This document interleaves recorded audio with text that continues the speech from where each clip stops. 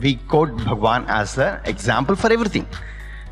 What is the type of service which the God in the form of Swami and our Guru, what has he done?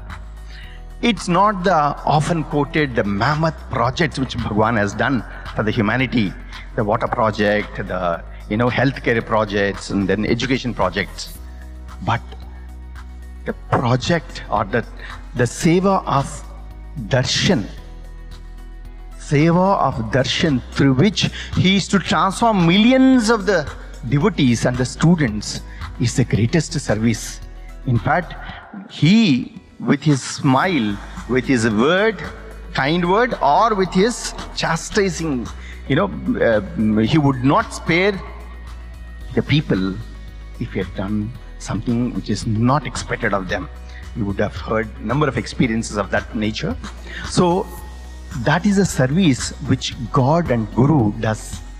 What we need to do is take the essence of it.